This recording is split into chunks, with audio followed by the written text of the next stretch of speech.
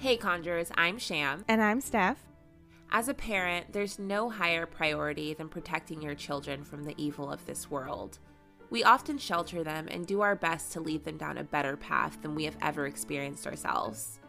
What happens when you're no longer the only adult who has control over your rebellious teenager? Today, I want to tell you a story of one daddy's girl who instantly shattered his world.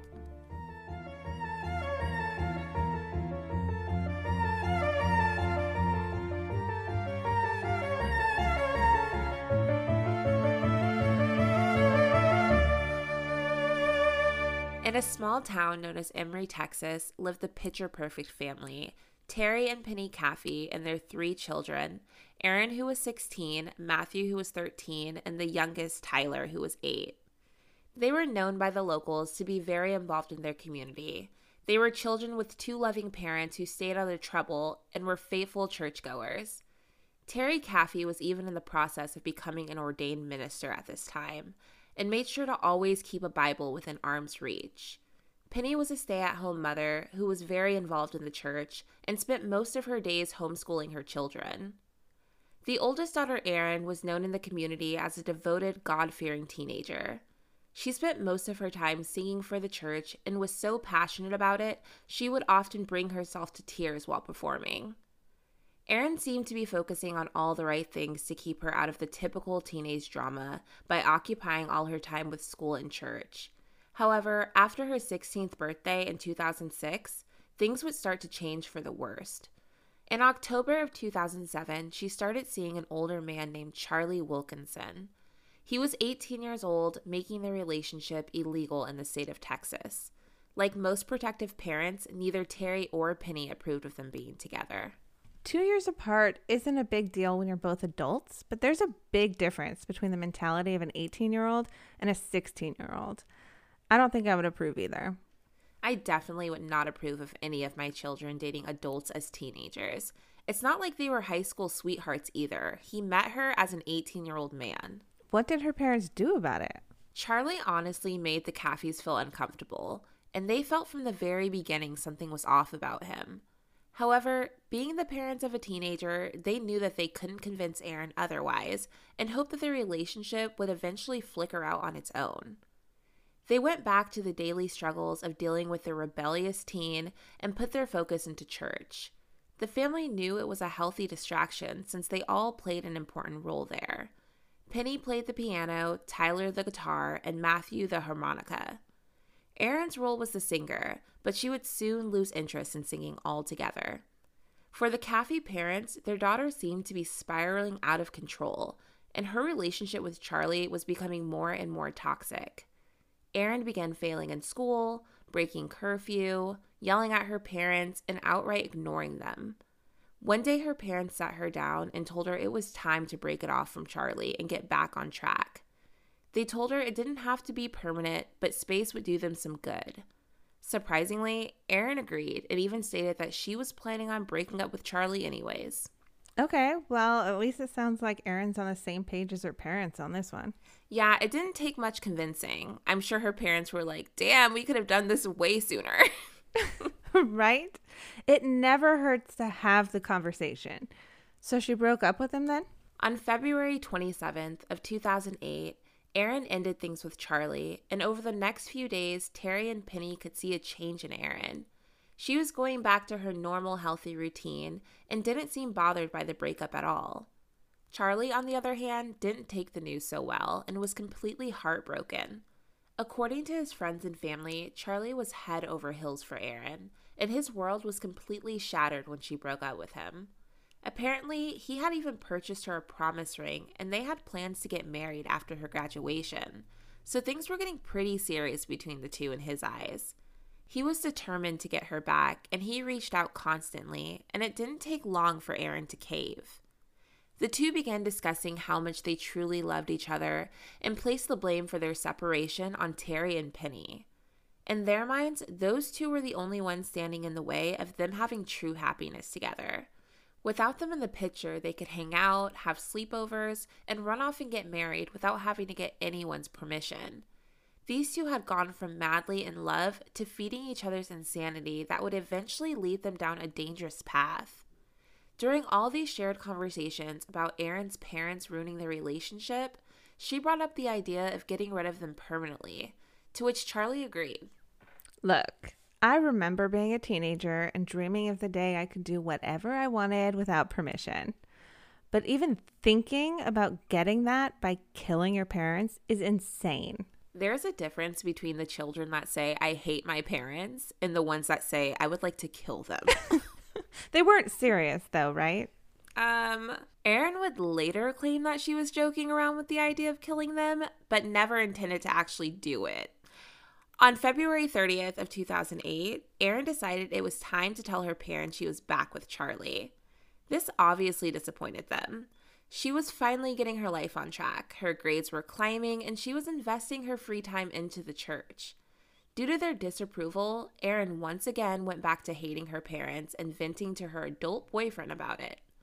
Little did anyone know, this couple would soon turn their sinister conversations into horrifying actions. On the night of March 1st, 2008, it was a typical evening in the Caffey's home. Everyone was getting comfortable and ready for bed. Terry and Penny had just finished up having a pillow fight with all of their children, Matthew, Tyler, and Aaron, before everyone turned in for the night. They lived in a 2-story home where the parents' room were on the first floor and all the children's room were located upstairs, which isn't uncommon. Most parents want to be the first point of contact in the case of an emergency or an intruder. The family went to sleep with nothing on their mind but the day ahead of them and their daily routine. Aw, a family pillow fight is so cute. But this is a crime podcast. I'm afraid to even ask what happened next. You know it only goes downhill from here, right? Okay, let's get into what happened. Around 2 a.m. that morning, Terry and Penny were woken up by 2 intruders kicking in their bedroom door.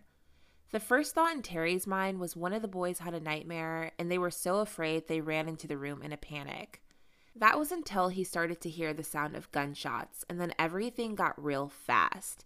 It became clear that the 2 men standing in his doorway and shooting at him and his wife were not one of his little boys. Dazed and confused, Terry asked what was going on. His mind wasn't immediately able to comprehend that he and Penny were being shot at in close range until the intruders' guns jammed. Unfortunately, this wasn't enough to stop the attack because the intruders brought one more weapon with them, a samurai sword. They began forcefully stabbing Penny in the neck with it until she was almost decapitated, right in front of a now paralyzed Terry. Once the intruder knew Penny was dead, he made his way upstairs to continue their killing spree. The first person they came into contact with was Matthew, who immediately recognized the gunmen. Before having his life taken by a single gunshot, he shouted, "No, Charlie, no, why are you doing this?" This was the last thing Terry heard before he fell to the floor and became completely unconscious. Charlie and his accomplice began searching for 8-year-old Tyler, who was hiding in the closet. It didn't take long for them to find him, and they took turns stabbing him with the samurai sword until he was completely lifeless. Oh my God, I thought they only hated her parents.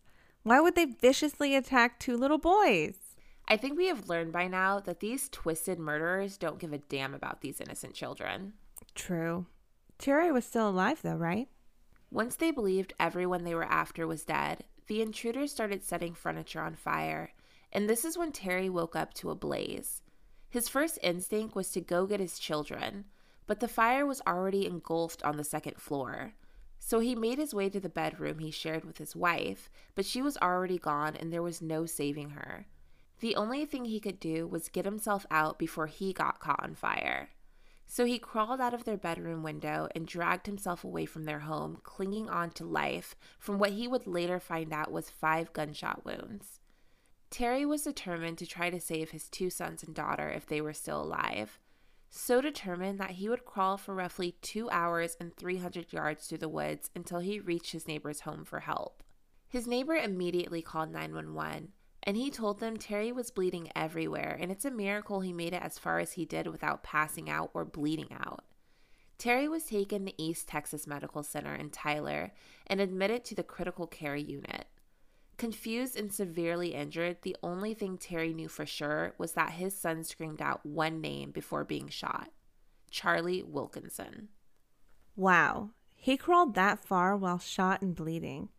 At least he was about to give the police a lead. Yeah, the police would be at a loss if it wasn't for Terry's survival. That's the power of a father's love, man.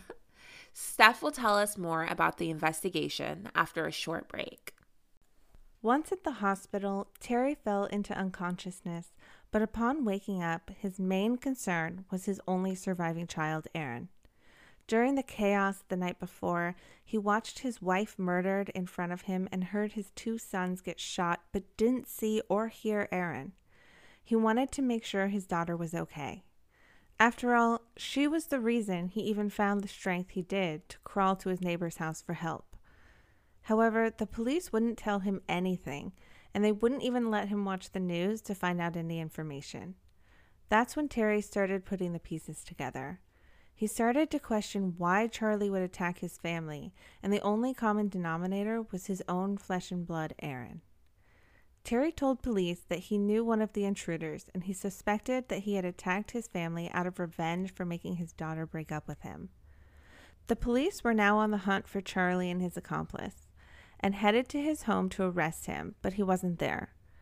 There's no record of who Charlie lived with in that home, but whoever answered the door directed them to his brother's trailer where he often stayed. The police drove to the beat-up, badly cared-for blue trailer that was more of a junkyard than a home anyone could live in. Charlie wasn't there either, but police wanted to do a thorough search of the property for any evidence, including the murder weapons and maybe accelerant used for the fire. Yes, I did see pictures of this trailer, and the only part that looked remotely like someone lived there was the kitchen. It looked more like a place someone was storing all their trash. Conjurers, we have a picture of the trailer on our website if you want to get an idea for yourself of how bad it was. Did they end up finding anything? Yeah, so while rummaging through the trailer, one officer noticed a blonde wig sticking out of a pile of junk, which he found very weird. As he started to approach it, he noticed movements, so he pulled the wig, then realized it wasn't a wig. It was the missing teen Caffey teenager, Aaron. The police were shocked, and in that moment, they thought she was in danger. They were asking her questions like, "Who took you? Are you okay? And do you remember anything?" Aaron told the police that she watched 2 men come into her home and they kidnapped her, drugged her, took her as a hostage, drove her to the trailer, and left her there. Aaron asked them if her family was okay and what had happened. At that moment, the police didn't want to jump to any conclusions. They just wanted to get the facts straight. Aaron continued to play the victim. That was until 2 days later, when the police noticed her story wasn't adding up and arrested her. You see, investigators knew they had to gather all the evidence they could. Aaron was still adamant that she was drugged and kidnapped from her home during the fire. So the police ordered a toxicology report and gathered her clothing to see if there was any trace of smoke. If she had been in that house, filled with that much smoke, her clothes would prove it. But there was no trace of smoke on her clothes or her body. In addition, her toxicology report also showed no sign of drugs in her system. I don't think she thought her little story through. She's 16 years old, not exactly an experienced criminal. This may destroy her father, and it would destroy any parent for that matter. After her arrest, Terry would finally get an update on his daughter that would ultimately cause him more grief than relief. Terry told the police, "I don't want to know any details besides how involved she was." To which the officer responded, her involvement was great. This is when Terry completely broke down. He could not believe his little girl was capable of taking her entire family's lives. Though he was completely shattered, Erin was still his daughter, and he made the choice to visit her in jail a couple days later. Now that they knew Erin's involvement, they had all 3 suspects in police custody by noon that same day. The investigators turned their attention towards finding out the reasoning behind this brutal crime. During an interrogation, they found out that Erin had convinced Charlie that they needed to kill her parents. They both believed that they were the only people standing in the way of them starting their life together without any judgment. In order to do this, they needed help, So they ended up asking their friends Bobby Johnson and Charles Wade to assist in the murders and be the getaway driver. In return, they would pay each of them $2,000. Their plan was for both Charles and Charlie to go into the home and kill her parents, set the home on fire, get out to the car, and run away to start their new life. The girls, Bobby and Erin, were to stay in the car until everything was done. So now the police knew the motive, but they needed to know what exactly happened the night of March 1st. All that for $2,000? Like, I get that's a lot of money for someone who's struggling, but there's easier jobs you can take to get that instant cash without murdering someone. Maybe their main motivation wasn't the money, but rather just helping out their friends. Either way, it was a seriously bad choice. Oh, yeah. So what did the police put together? Yeah, so after gathering all of the confessions about that night, this is what they put together. Around 12:30 a.m., Bobby, Charles, and Charlie came by the house to commit the crime, but the dogs were barking, so Erin decided they would have to wait it out. She snuck out of the house, and the friends drove around killing time. They ended up at a cemetery and sat there for an hour discussing their master plan. Originally, her little brothers were never part of the plan, but Charlie convinced Erin that if they survived, they would recognize his face and voice, so they had to go. Erin gave in and said, "Do what you have to do." Afterwards, they headed back to the house where Charlie and Charles would go into the home and kill everyone. At least, they thought they had killed everyone. After leaving the house, Bobby dropped everyone off at their respective homes, taking Erin and Charlie to his brother's trailer where they celebrated by having sex. Okay, then. I don't know many people who get turned on by murder. I think that's because we aren't friends with very many psychopaths. After hearing that, there's no way this girl didn't know the severity of what just happened. And there's no way she wasn't happy with the outcome. She would have been devastated if Charlie murdered her family without her knowledge. Get this. During the interrogation of the suspects, they consistently said that it was all Erin's idea, placing the blame squarely on her as the mastermind behind the murders. Charlie was known by his peers as a good person, and to a lot of them, they felt like Erin had manipulated him and had him wrapped around her finger. There was nothing he wouldn't do for her, and in his mind, there was nothing she wouldn't do for him. During Charlie's interview, he was asked by investigators, "When you went in there shooting, what was your intention?" He replied with, "My intentions were to kill them because I thought I was in love." The investigator then asked, "Was she worth all of this?" To which he replied, "I don't know." It was clear throughout that interview Charlie was very depressed and likely felt betrayed and used by the girl he had literally killed for. As for Charles and Bobby, they told investigators that they were told Erin was going to hire someone to go out to her house and kill her parents. When they asked Charlie why she would want to do that, he said her reason to him had been, and I quote, "Every time I get a boyfriend I really like, my mom and dad try to break us up," end quote. Oh, please, girl. You and every other teenager that grew up with not just one, but two parents that love them. Maybe they always tried to break you up because you have bad taste in men. I'm just saying. Her reasoning is very privileged in my opinion. Did she end up telling the truth after those confessions?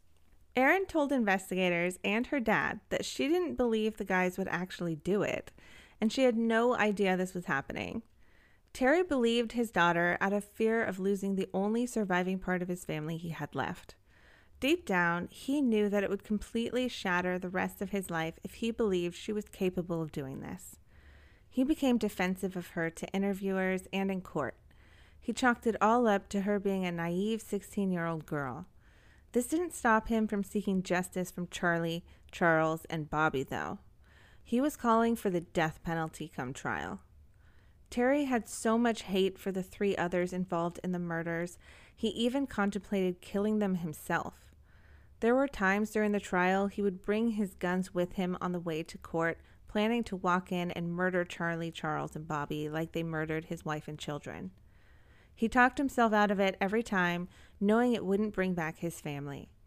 Terry felt a lot of guilt being the man of the house and not being able to protect them from those monsters. In his eyes, he had let his family down. He felt like any parent would feel, like he could have done more and anticipated this tragic event.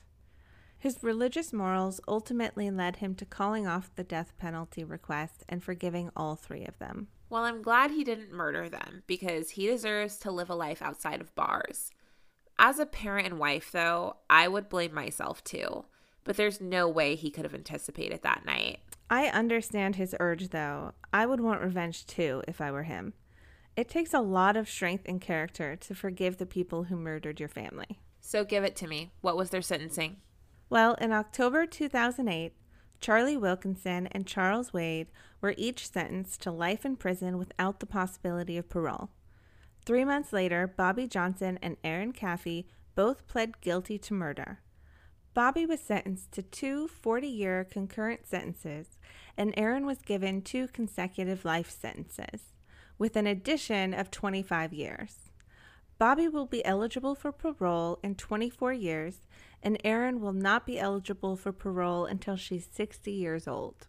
When Aaron was asked why she did it in a 2016 interview with the TV show Killer Women, she stated the following, and I quote, "When I look back on it now, this was all just stupid. I mean, for what? They weren't beating me, they weren't starving me to death, and I had it made. Daddy bought me a car and let me have a job," end quote.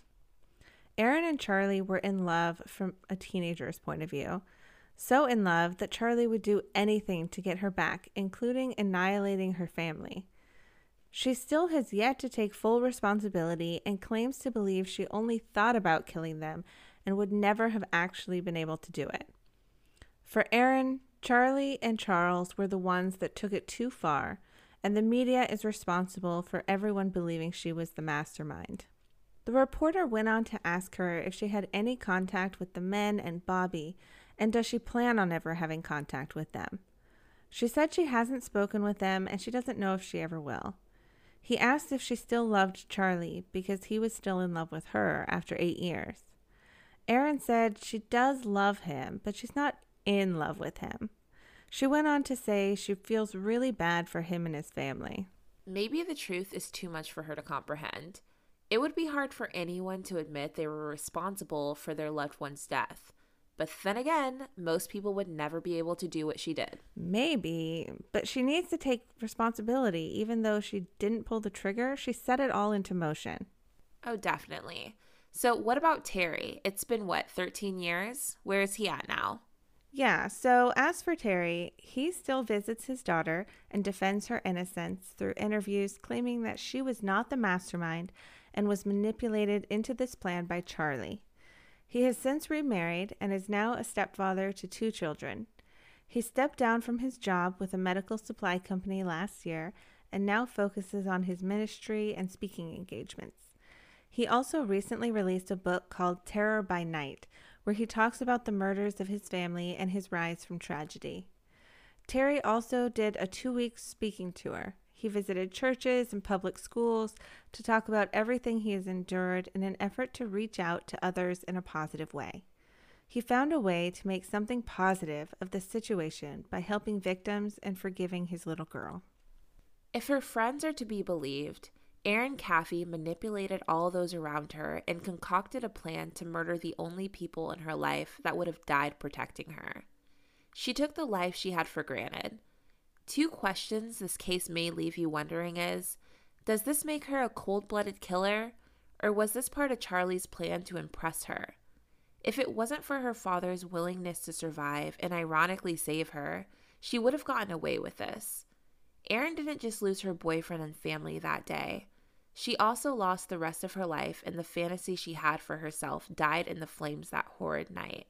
Most crimes need the community's help to solve. For that, there's Crime Stoppers. Crime Stoppers is entirely anonymous, and the process of calling Crime Stoppers is simple. If you have knowledge of a crime, call 1-877-903-STOP, which puts you in contact with the Crime Stoppers Command Center. An operator will answer the phone and take down the information you wish to provide.